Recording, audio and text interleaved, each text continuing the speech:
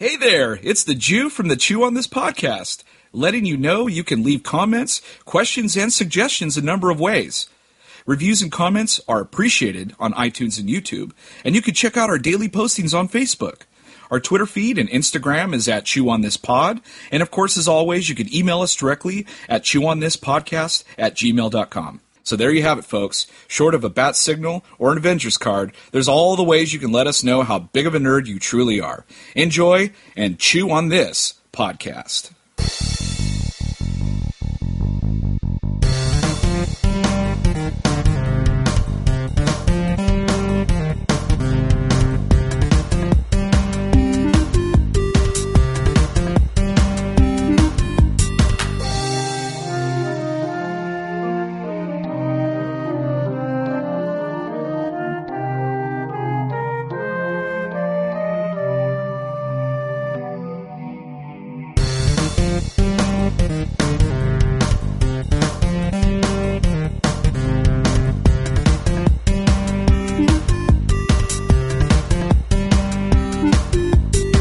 Welcome to episode 37 of Chew on This, a Nerds United podcast. I'm BJ. Vic. So this was kind of an interesting week because I've been waiting actually for a long time for Matt Damon to come back to Bourne.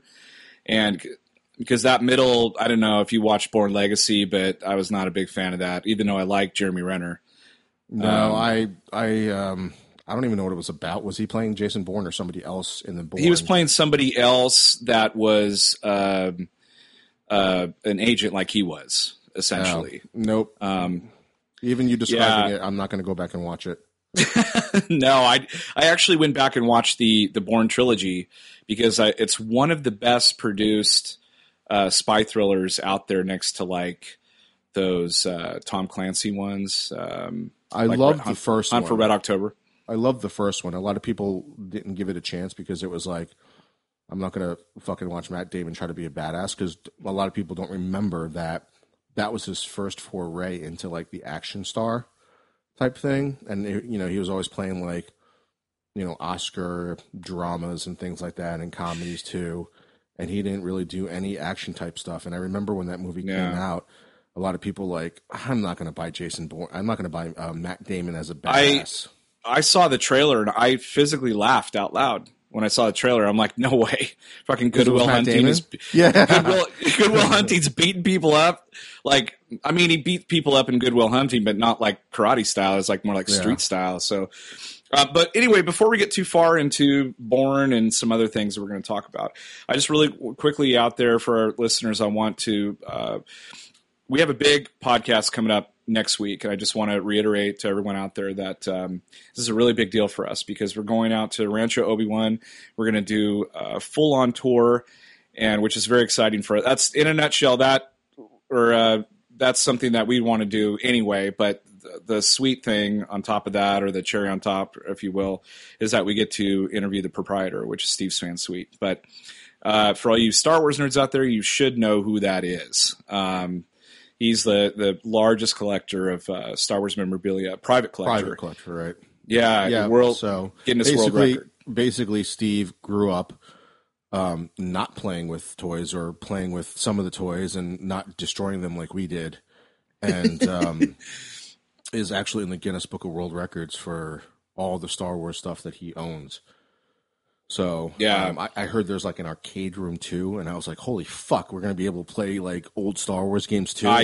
I'm so excited for that. I don't think he'll have the Battle Pod at this point, but I mean, he'll have all the old stuff that I love playing. I mean, I can always go to like what's it called? What the fuck is that place? Buster's, called? Dave and Buster's. That's a free plug. We want money. We can go there anytime to play that. I don't really care about that, but I'm interested in playing all the old games like the Pod Racer one. It's kind of funny how much we hated the pod race in the movie, but as a video game, it's fucking awesome. Yeah, it's so fun. It's so fun. What else was there? There was that old Star Wars trilogy game where you get to fight Darth Vader at the end. Yeah, I used to play that every time I went to Vegas. I'd stay at the Luxor and I'd get to play that. That was a lot of fun. Everyone's out gambling, and I'm like playing Star Wars games. But it was in the basement of our rec center at college, and I used to go there specifically like 2 hours early before class just to pump quarters into this thing. And I had the whole thing memorized. I was like in the top 5. It's the only game I've ever been in, like the arcade game that I've ever been in the top 5. He's like, you're taking like your date down there. You're like, look, I'm in the top 5. Let's go bang. Yeah. Well, 2 hours after I'm done like pumping quarters into this thing, I'm like, I'm pretty sure I was on a date. I don't know where she went. Anyway, so we have that to look forward to, and also our Suicide Squad review, which there'll be 2 separate podcasts. But yeah, we're gonna release 2 podcasts next week, just like not this week, but last week we released last 2 week. podcasts. Yeah. So that's more listening goodies. So anyway, but back to Bourne.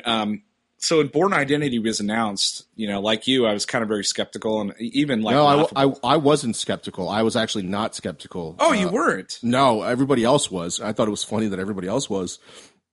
And even then, when I wasn't a big film, I was like a film geek, but like not like I am now. I just knew that he could act, so I was like, just give it a chance. The trailer looks pretty decent, so.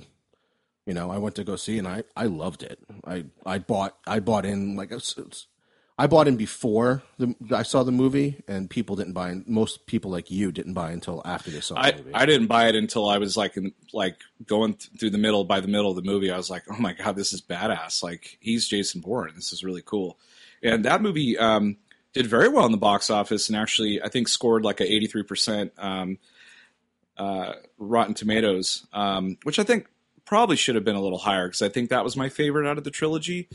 But yeah, when Bourne Supremacy came out, I was the first one in line to go watch that movie, and I came out of there like a little bit disappointed, but it was just so like if you are someone that gets sick really easy, like motion sickness, that movie made a lot of people sick because they took that one they took the style of the first one and upped it to like 10 in the second one, and like they didn't let up.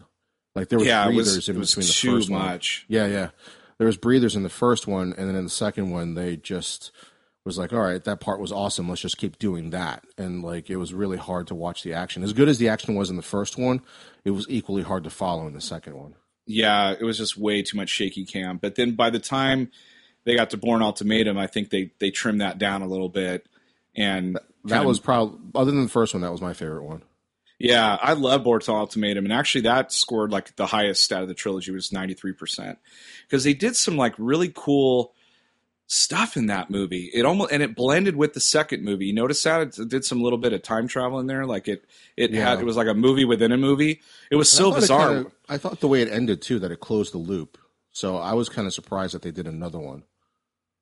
Yeah, I was surprised too. Like, you didn't watch Jason Bourne yet, did you?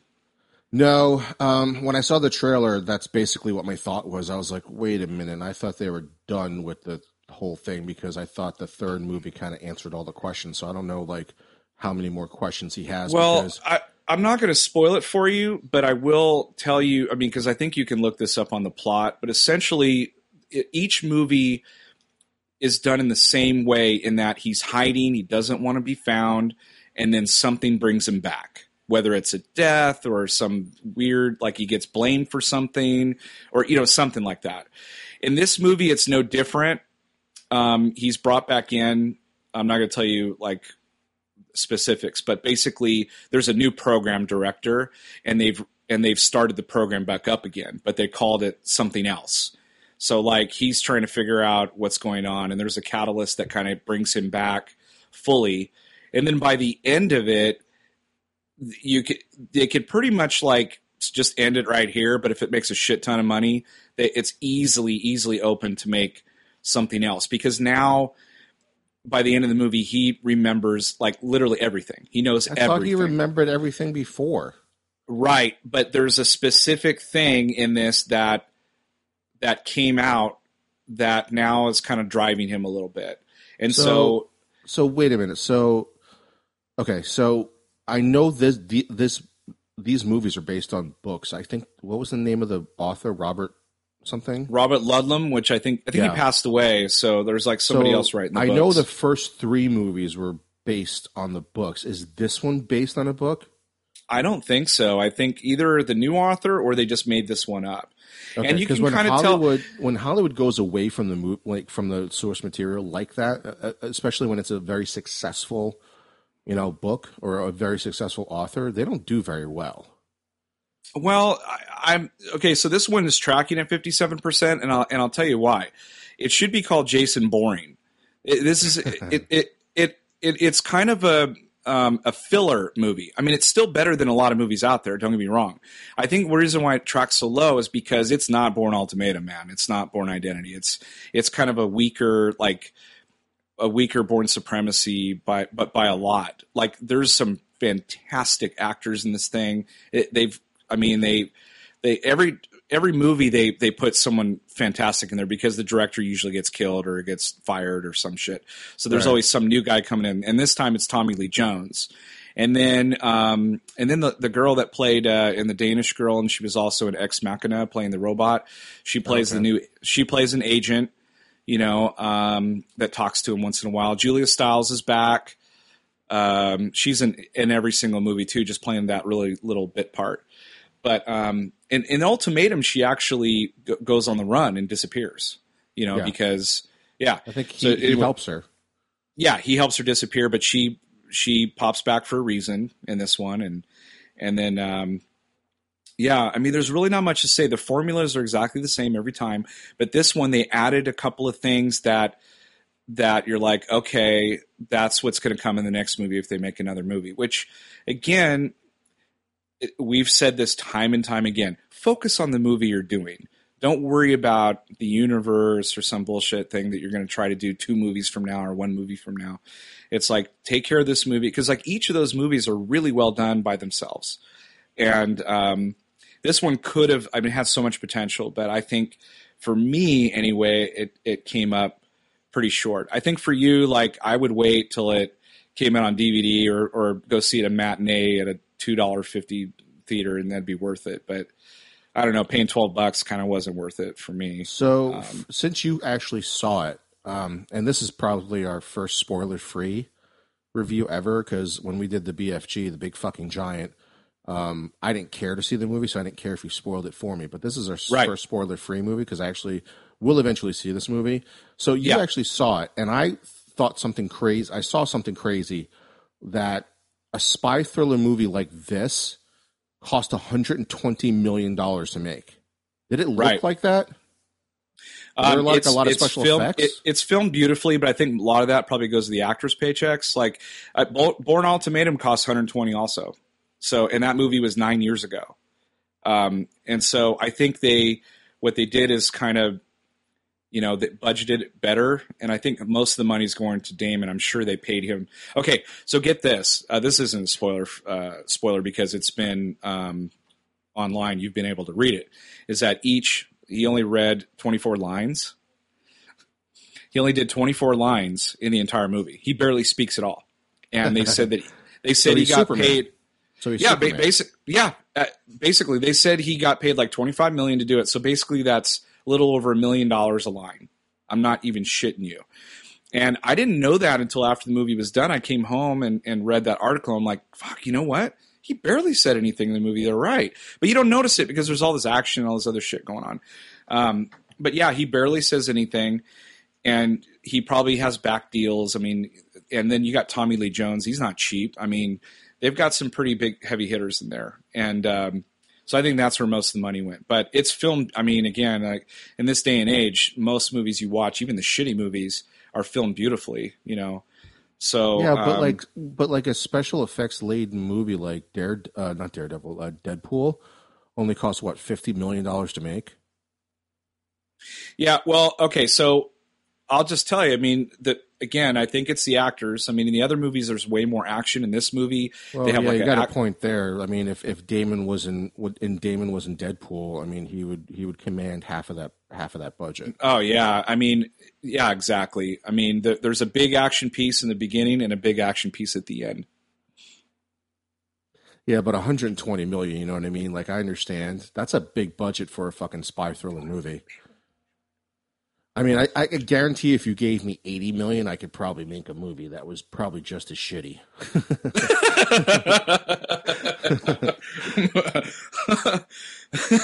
Where'd all the money go? Oh, it was just hookers and beer. I don't know. I just got this handy cam, and the rest of it, I don't know where the fuck it went. Yeah, I think it got deleted. I don't know. Yeah, that's funny. It's somewhere on my external hard drive, but you got to look for it. Totally. Well, usually, we record this a little bit earlier. We're a little late this week, but which you guys can't tell. You don't fucking know. But we were able to get the box office figures for this movie, which is kind of a first. But it's at $60 million, which I think is where Bourne Ultimatum did. Or I think maybe it did a little bit more. It's going to drop like 50 or 60% in the next week because Suicide Squad's I think it is. Out. So it's not going to make its money, and I don't know what the Bourne series is like overseas. It's pretty big overseas too. So I think by the end of this, by the time Suicide Squad comes out, it'll probably be almost at 100 million, maybe less, maybe like 90. If it does like 6 to 10 million a day, I think it'll get up to 90. But it's not. I think it's going to be the lowest of their series regardless, and which is unfortunate because again, like the same cast, the same director, the same writers, the same actor, cinematographer probably. I mean, everything is the same, down to the music, down to the plot, down to everything. And you think that, it's tried and true, but it's just not. It's kind of tired. The series is kind of tired. They need to do something new. That's why we love Mission Impossible so much, is because ever since the third movie and JJ's production company got involved, each movie's different and fun and, all this crazy shit. Bourne is serious, it's like, fucking people are dying and there's no laughter in it. It's just seriousness. It's like those Tom Clancy movies, with Harrison Ford and, all that stuff. Yeah. So, but anyway, when you make those type of movies, when you make those type of spy thriller movies, the only way it works is if the spy thriller part of that works. Like, right. It's a difference between like going to see Skyfall versus Spectre. Right. Skyfall is such a great spy thriller movie, and Spectre falls short, in my opinion. I think we've talked about this too. Huge, podcast, yeah. But like, you're right. It is the same. It's the same type of plot line, and you can accept that for 3 movies because they just kept getting better. I mean, there was a dip with the Bourne Supremacy. But it went back up with the Bourne Ultimatum. And it's, I guess, I don't know. It finished like number 1 overall, but who was it going against? It was going against the biggest movies out this weekend were Bad Moms, which finished second with 25 million, which is a comedy, is a women-driven comedy, which I actually want to see because the trailer looked really funny. We saw that tonight, just right before. Yeah, it was good. It's I think it's sitting in the 60s, but it's like if you love Step Brothers, you're gonna love this. Okay. I don't know what else. And Step Brothers is like at 50-something% because it's not everyone's cup of tea. It's over exaggerated humor, but a lot of it's really freaking funny. It doesn't matter. Shut your brain off and just sit back and laugh. It's really good. Right. And the second big movie that was out this weekend is still Ghostbusters, and we've talked about that ad nauseum about like how that movie was basically fucked from the beginning. So. It's not a good week for Matt Damon, I guess, because this movie has 57% on Rotten Tomatoes. Mm-hmm. Yeah, it finished with the second highest opening for the trilogy, or for the, what is it? I don't even know what it is, but there's 5 movies now. Right. The second biggest opening next to the Bourne Ultimatum, 69 million, and then the other bad news coming out for Matt Damon this week was him being the only white guy in the Great Wall of China movie. Oh God, yeah, that was a big controversy. But isn't that an Asian production though too? I mean, isn't there an Asian director and a lot of actors? And I haven't read too much on it. I recognized a lot of the Asian actors that were in the movie, and it basically has like the number 1 Asian director directing the movie. And I think it was funded. It's being brought out as like the most expensive movie ever made in China, even though Legendary got top billing and so did Matt Damon.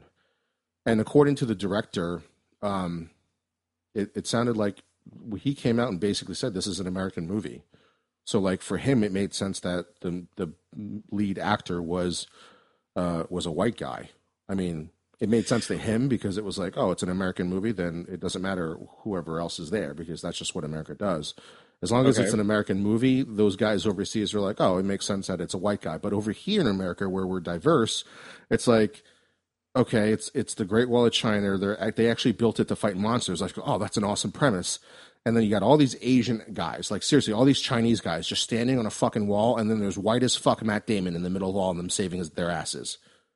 Yeah, it doesn't make sense for that. Like if it was Lord of the Rings, it's different. You got a bunch of dwarves, and then you got an elf. You're like, oh, okay, whatever. But this is a little different. It's like, a cultural thing. So, yeah, I don't know. I haven't read too much about that. I just remember seeing the trailer, I think from Comic-Con, online or something. And I was like, that's an interesting premise. But I had no idea, I didn't know it was a production over there or who was running it or whatever. Like, I didn't know, like if it was Spike Lee directing it, I'd be like, what? Like, this doesn't make any sense. So, well, here's the thing. Like, there's been a lot of movies out nowadays where there is foreign production companies or foreign distributors that are funding some of these Hollywood movies. They're starting to get into Hollywood to fund the movies. So I think the last movie that I saw in the theater was Star Trek. I believe there was a Alibaba logo in the beginning of that movie. Interesting. The last Mission Impossible movie had a bunch of foreign production companies in front of it, like too. Investors. I wonder if those are investors. Not production companies. Yeah, I think investors or whatever they're called. I'm not sure what they're called, but if you pay attention to something like the mission, whenever the next Mission Impossible movie comes out, there's a ton of foreign logos that come in, and I'm pretty sure Star Trek had like an Alibaba. I think was the investor in the beginning of it. I mean, you saw it. You don't remember seeing the logo? I don't remember. I just remember seeing Skydance and seeing Bad Robot. But any movie you watch now, it's got like 50 million production companies in the beginning. Right. It used to be just one. Now you've got. Well, what's crazy is that they're saying that this movie is the most expensive movie China ever made, but Legendary got top billing. Like when you watch the trailer, Legendary is the first one that comes out. Yeah, I guess. Yeah, so, I don't know. That's weird. It's still an American movie, but I guess like they got all the money from over there. There's some like top actors. There's some top Chinese actors in that movie. I believe Andy Lau is in that movie, which is kind of crazy that he's in it. So I think he was like one of the lead actors in, which is kind of funny. He was the lead actor in Infernal Affairs, and I believe he played the Matt Damon part. Or Matt Damon played his part in the Martin Scorsese version. Right. So that's kind of ironic. Trippy. Yeah. Yeah. That's so weird. But yeah, he's the only. There's like it's not even like Matthew McConaughey rolled up in a fucking tank and said that we're going to save China on the Great Wall of China with all these other like white people. Because that's what they did in like Reign of Fire, where like all these Americans came over to London and saved all the British people. It's It's only Matt Damon. He's the only white guy in that movie. Dude, if anybody can help the Chinese, it's going to be Matt Damon. Maybe Tom Cruise. I don't know. Well, he was in The Last Samurai. Yeah, he was. Well, I would say maybe it would be Jason Bourne, not the whitest guy. The whitest guy.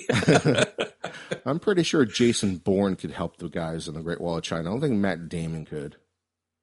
Dude, if he says, "Do you like them apples?" or "Do you like apples?" I'm gonna be really pissed. I'm gonna fucking lose it if he's on the Great Wall of China and he says that thing from fucking Team America, Matt Damon. If he starts singing Scotty Doesn't Know. Oh, yeah, good stuff. I love Team America. That's a very underrated movie. Yeah, it is. It's the sex scene in that still. How about here's a little bit of a tangent. How about I saw it in the theater and I thought it was hysterical and I bought the DVD for it. And I showed my dad the movie, right? And I was like, and I completely forgot about the sex scene, and I bought the unrated version, so it's like 2 minutes longer. It goes on. Yeah, it goes on and on. It goes even worse, where like I think one of the puppets shit on their face or whatever. And I'm like sitting there, I'm like, oh fuck, I forgot about this part. And my dad's like cracking up about it. He actually thought it was funny. Because it's like fucking two puppets, like fucking, like in weird positions, shitting on each other. It's so stupid. Gives her a pearl necklace. And all. Yeah, it's fucking funny. Oh my god! I guess you could only get away with that with puppets, but it's too funny. But so that's Jason Bourne in a nutshell. I'm sure you'll go see it. Yeah, let's end it on the shitting puppets. Let's end it on the shitting puppets. But the other movie that we actually saw this week, I didn't go see it in the theater, but it came out on. Did it come out on DVD? I don't know. It's on digital. I know that. But we watched The Killing Joke, based on the, I think, 1988 graphic novel by Alan Moore. I can't remember the year it came out, but I remember reading this thing, and it was like, I remember reading it at the time, and it was really like dark. It basically it's as far as fans go, most, I would say like maybe 80 to 90% fans, like this is the definitive Joker story. Yeah, like, or one of them. Like The Dark Knight Returns, I think, is the other one. Well, this one actually gives like the Joker a backstory that a lot of people go to now. Right. But the comic is what, like 16, 20 pages maybe? Yeah, so it's not very big. It's not easy to make like a 120-minute, movie, or whatever it was, ended up being like an hour and 20-minute movie. I don't remember what the total was. So they did something controversial, which they had to beef up the story, and they introduced like a 15-minute intro or epilogue. Is it or prologue? Would that be considered an epilogue? I think so. Yeah, I think that would be pretty accurate. Okay, it takes a while to get into. Yeah, it's pretty long, and basically what they did was they expanded Batgirl's story. Yes, in a very controversial way, and basically that's what's driving the Rotten Tomatoes score down to 53% right now. So we're going to go into spoiler territory on this movie, folks. So if you haven't watched it yet. Yeah, unlike the Jason Bourne movie, this one will be full of spoilers. Yes. There's no shitting puppets in it, though, just so you know. No. That would be pretty funny, though, because it would be the Joker doing it, and it would make total sense if he did it.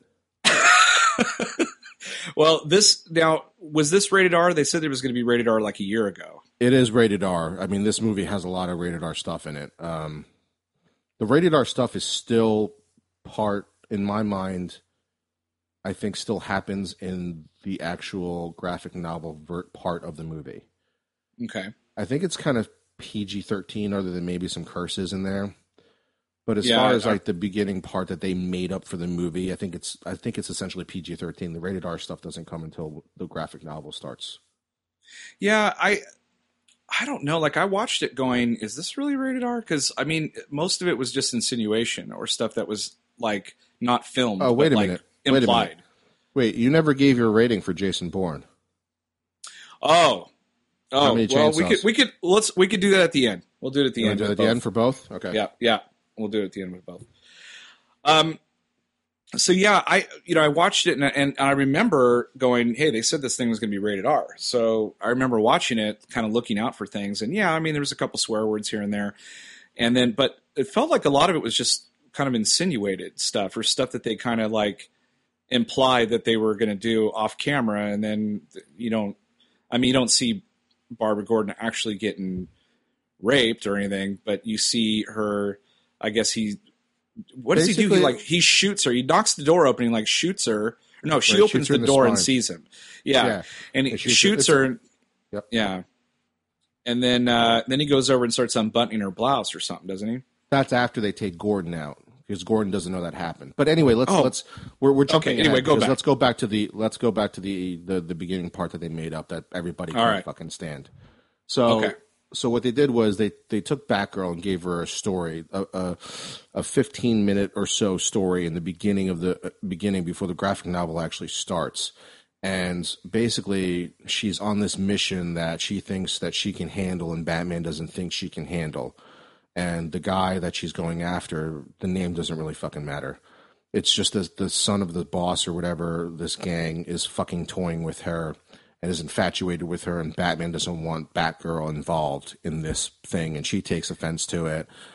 And basically, it culminates in them fucking on a rooftop. Yeah. So let's go back just a little bit. So she's basically lonely, right? And she's just like, doesn't have enough attention, I guess. Doesn't have a boyfriend or whatever. Yeah, because she's too busy fighting crime. Yeah, so this guy comes along and he's flirting with her and he's kind of an asshole, but I don't know, I think some girls like assholes though. And he's kind of a real jerk, but she just keeps like coming back, like she's doing witty banter back and forth with him, but knows he's a bad guy and all that, but then she keeps going back for more because, I don't know, I guess she just likes the attention, but the guy's clearly well, for her, well, that's not what I got from it. I got from it the fact that like that Batman specifically didn't want her on it, and she kept wanting to prove herself that he doesn't matter what this guy's saying. There's that part too. I got that out of that as well, but I still think she was kind of like she liked the attention. I don't know. Yeah, but the main thing that comes out of this entire thing is that Batman and Batgirl fuck. Yeah, like which right there was okay. So if someone were to tell me that, normally I would have been like, okay, but watching it, it just felt so wrong. It felt like a student being screwed by their teacher or something like that. Yes, because it was like, wait a minute, how old is Batgirl? Or like your best friend's dad, or something like that. It just wasn't right. Yeah, because she was in college. Because they show her in college, so what? She's in her 20s, low 20s, like 21. He's got to be in his mid 40s, No, mid 30s or whatever. Right? Well, then that's not. I mean, age wise, it's not creepy. I just think the way they portray him in the film, he seems like he's a lot older than that, and the way he's handling her, you would a daughter or something like that, and so. It was just creepy. The creep factor was up to 12 when they started screwing. I was like, what? Yeah. So. And there was it's never, to my knowledge, I don't think they've ever had sex before in any comic book version. Not to my knowledge, but also it's kind of like Anakin and Padme getting together. There was no chemistry there. There was no indication that they were in love or anything. It's like it just came out of nowhere. Yeah, it basically goes from like, what the fuck? You don't think you trust me to I want to fuck you. Yeah. That's basically how it happened. Let me change your mind with my woman parts. Let me ride your bat dick with my bat vagina. Right. And, but it doesn't sway him because the next day he's like, I don't want to hang out with you anymore. and then Batman becomes Bat asshole. Batman's a bat douche. And Batman doesn't bat call her back. He's like, I'm too busy. Yeah, he's like, oh, I can't. I'm doing laundry tonight. Yeah,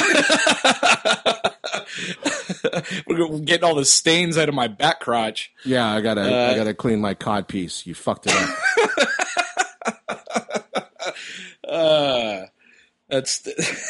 How am I supposed to fight? Yeah, how am I supposed to fight crime with bat juice all over my fucking costume? Alfred didn't order me enough of these. Yeah, I gotta. Alfred's pissed. He had to fucking scratch this stuff off.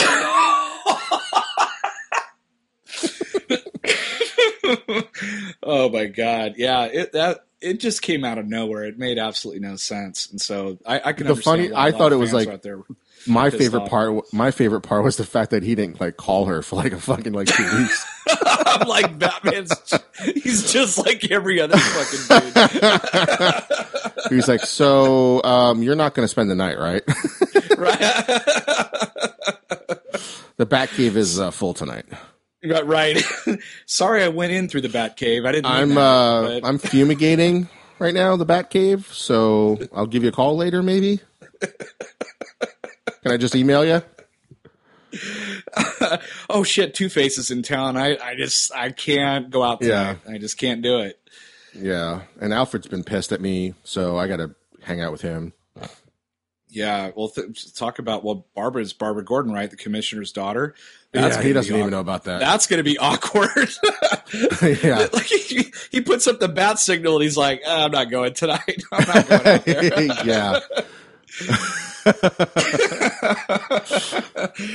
I'm sick. I got a cold. I just remembered that part in Batman Begins at the end of the movie where Gordon's like, "I never said thank you," and Batman's like, "And you never have because I fucked your daughter."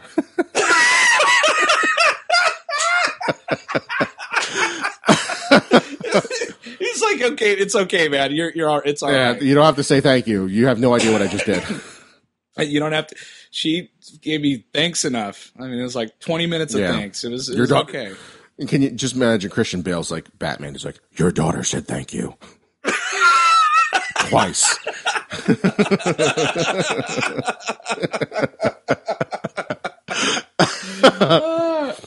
Actually, the second time she couldn't really talk. Yeah. Your daughter says thank you way better than you do. Oh man! So speaking of Commissioner Gordon, man, they really screwed around with his character like super bad. Like, well, that poor guy was run through the ringer. That's basically what happens, and that's what basically happens in the comic book. But here's the when I was watching like the part where they actually it was pretty much verbatim what happened in the comic book. The part that bothered me the most was the ending of the comic book. That's what bothered me the most, because Alan Moore, to my knowledge, has gone on record and basically says that Batman kills the Joker at the end. Like he says it's pretty obvious how the panels work, where Batman's like laughing, they're both laughing, all of a sudden the Joker's laugh cuts out, and that's what happens in the cartoon, the movie as well. But it's not. I don't think it's as prominent as they try to make it in the graphic novel. It doesn't work. It doesn't work because, like, I was watching that, going, like, this just seems really awkward. Because, like, he just starts laughing. You know, they both start laughing, and like he starts belly laughing, and I'm thinking, oh, is he gonna like just dispatch him right here and there, and then stop laughing? And well, it happens out of panel in the graphic novel or in the comic. So, but that's what I was waiting for. Okay, I was like, okay, they pan down because that's what happens in the comic. And then nothing happens. It just ends. And I'm like, wait a minute. Alan Moore said that he fucking kills the Joker, and there's no like sound effect. There's nothing that insinuates that. He's gone on record many times saying he hates Hollywood because they fuck up his material. I mean, I think if he watched The Watchmen, I think he would enjoy that. I mean, as far as I know, that was the best treatment of his stuff ever out of any of the films. I mean, like V for Vendetta, he fucking hates, and I don't like that movie sucked. Yeah, I mean they ruined his novel big time. So anyway, like I was really, really bummed because I remember when they announced this last year, people just went apeshit. And then when they said that Kevin Conroy, which sounded weird as Batman this time around, I don't know why, but he didn't sound right. Mark Hamill sounded good. Mark Hamill sounded amazing as usual. A couple of his monologues were great. Yeah, he sounded even great when they were doing the flashbacks too. Like I was trying to pick up whether or not that was him, and it was him. He just changed his voice. It was him, just very subtle. Yeah, it was really, really well done. Mark Hamill's just amazing. I mean, shit, there's nothing that guy can't do. And I've heard that now, I guess Kevin Conroy and Mark Hamill are going to be doing more things. So that's exciting. I'm glad that they're back. For the longest time, they were like, we're not doing it anymore. The Arkham video game is the last we'll ever do. But he did say if they ever did the Killing Joke, we'll come back for that. And then I guess like they had such a good time doing the Killing Joke that they're going to be doing the Justice League cartoon that's going to be like 11 minutes long, apparently. Oh, right. Okay, yeah, that's right. I read that somewhere after Comic-Con. Did you see the? I know he wasn't at Comic-Con, but he was at Celebration, and he did. They had it all over the internet, but he did a monologue from the Killing Joke with. Like he read it on stage as the Joker. I thought it was. I didn't think it was a Killing Joke. I thought it was from the animated series. It was. Yeah, it was a monologue from the animated series or something like that. I thought it was like the death of Batman. It was. That's right. Yeah. It was so good though when he did it. I was like, oh my god, chills. I mean, it's so cool to like see him work, on stage in front of everyone like that. But so. As far as like the cast is concerned, like Mark Hamill was fantastic. Kevin Conroy sounded different, but he's still, my Batman. Tara Strong, Brian George, Ray Wise. He's been in a shit ton of stuff. And then John DiMaggio. Sorry, not the baseball player. John DiMaggio, who we all know is Bender in Futurama, and then he's Jake the Dog on Adventure Time. Which those are two of my favorite cartoons. Yeah, Tara Strong has done a lot of DC work. She's done a ton. Yeah, she's if they're doing some kind of like mainstream like cartoon like Young Justice or Justice League or The Killing Joke or whatever, you can more than likely find her in there. Yes, yeah, she does a lot of different voices for them. But so this scored at 53%. I don't think it made a ton of money. They just did it for one night, I think. It's basically for the Blu-ray release that's going to be coming out in digital release. It was like July 25th. I think it was like last Monday or whatever. They showed it in theaters for one night only. Some of my friends went and saw it. I didn't go. But yeah, you can get it digitally. It'd be on Blu-ray and whatever. It was an hour. I watched it. I didn't think the animation was over the top. It was okay. I think again, Mark Hamill the Joker just shines. Always steals the show. And I thought it was too clean, the animation. Like, I don't know, maybe because I read it as a comic book. Like I remember reading the actual feeling the paper and looking at the artwork and it being a lot darker. So I didn't get that grittiness when like they were parading Gordon around and then they put him in that amusement ride and showing him pictures of Barbara like undressed and shit. Like it was too colorful for me and it was too bright. Like basically the exact opposite of what Zack Snyder would have done to it. Yeah. Like Zack Snyder should have put his filter on this movie and it would have been a lot more scarier or freakier because I remember reading it. Like getting freaked out about it because like, oh my God, he fucking did that to Batgirl, like fucking undressed her and shit and like took pictures of her like undressed. This is fucking Batgirl that he did this to. The last time he did something this fucked up, it was killing Jason Todd. I think it's interesting. Well, you just said something there. I think it's interesting that sometimes stuff just does not translate well from comic book or book to movies. Like sometimes it just doesn't. Like I felt like The Watchmen was great. It translated very, very well, and they tweaked the ending, which I didn't care. I was like, it actually made it better for me. Yeah, because like squid was stupid. Yeah, me too. I thought if they brought the big giant squid into the theater, people would have just fucking walked out. Yeah, they'd be like, "What the hell is this bullshit?" That movie, why that movie failed for I think is because it was poorly marketed. Because if you go back and watch the trailers for The Watchmen, they were touting it as like some big action movie, and it's fucking not close to being an action comic book. It's a complete psychological look into people trying to be superheroes. Right. It had nothing to do with action, and like the action that they showed in the trailers, basically like that's all the action was in the entire movie or comic book or graphic novel. There was not a lot of action. So people walked out of that movie like, what the fuck did I just watch? And it's like, it was boring or whatever. Yeah, it was like, no, oh, man, it was just poor market. Yeah, it was a poor marketing job. Yeah. But I don't know. So you want to go into the ratings? What would you rate? We'll start with The Killing Joke. Why not? What would you do the Jason Bourne one first? Oh, Jason Bourne. I'll give it how many 3 chainsaws? I give it 3 chainsaws, yeah, and I would say Jan Brady. Jan Brady on diversity? Yeah. Huh, because I didn't see anybody other than white people in the trailers. No, there was a black gentleman that was pretty prominent in it. He was Tommy Lee Jones's right-hand man, and then there was a lot of foreigners. That's good. I guess you could, you know what though? I guess you could say they're white foreigners though, so maybe it is kind of more toward Casper, but not completely Casper. Okay. So like the asset wasn't. No, he was white too, but I think he's French. Shit. Never mind. So I think it's pretty Casper because because Matt Damon is pretty much in it the whole goddamn thing, and like you can't be a Jan Brady. You can't be in Jan Brady when you have one black guy in it.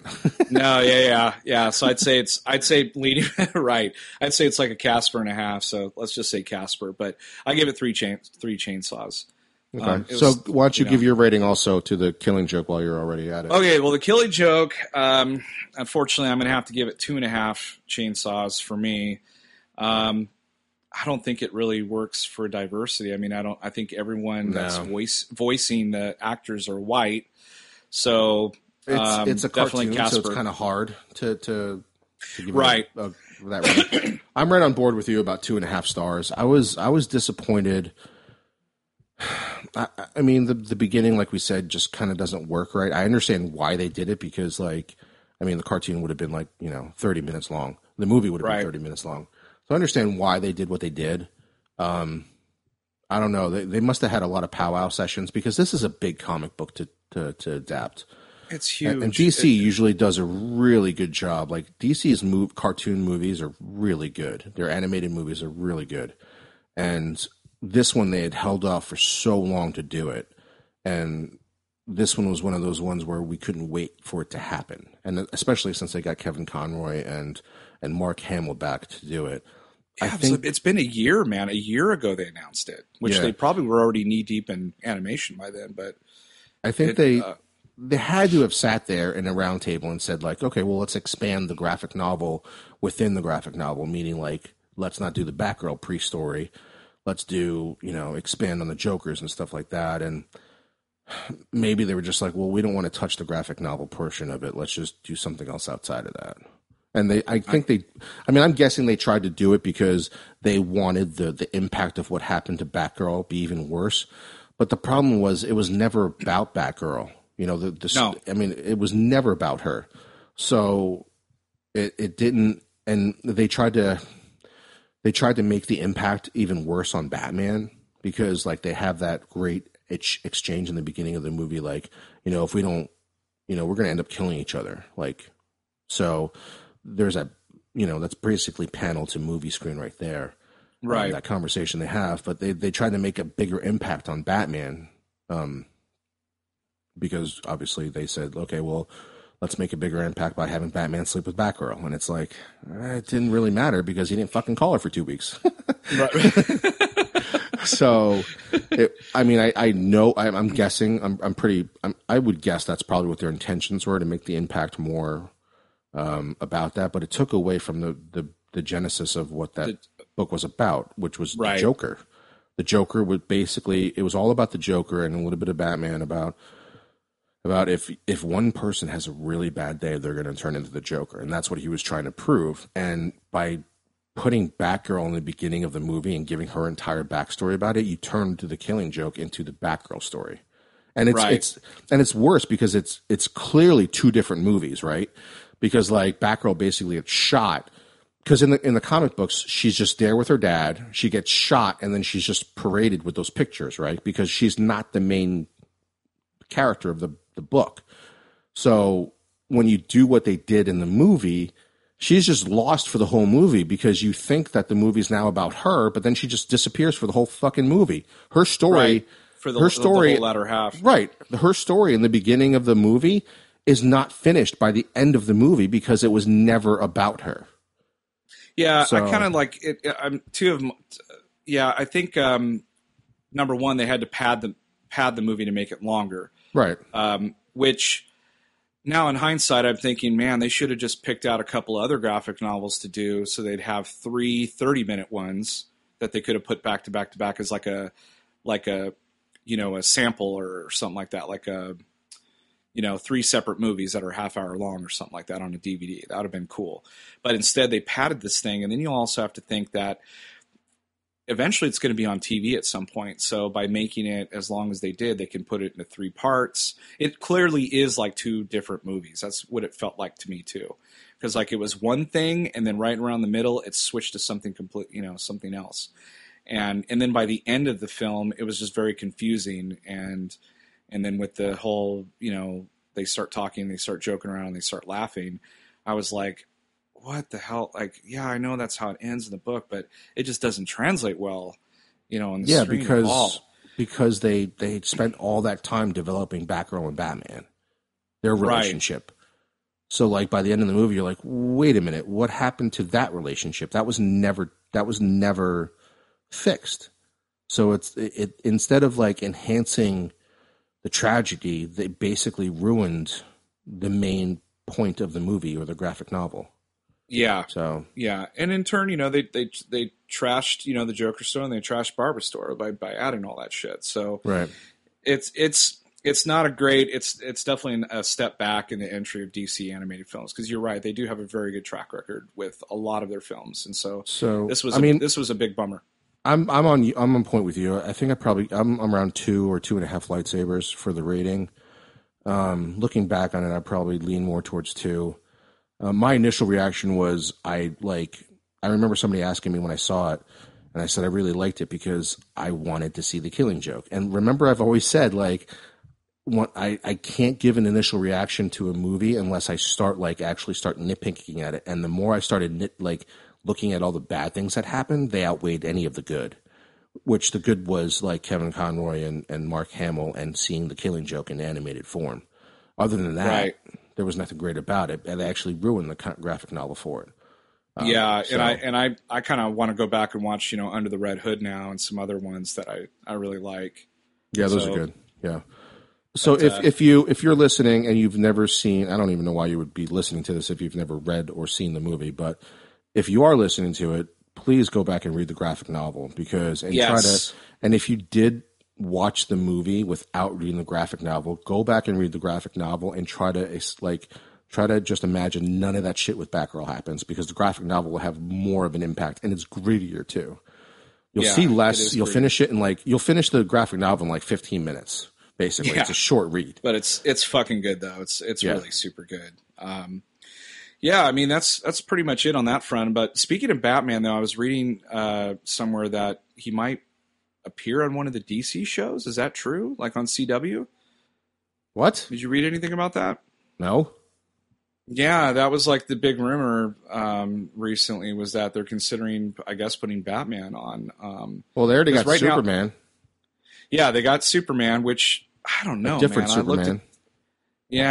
Isn't it Teen Wolf Superman, or who is that guy? I have no idea.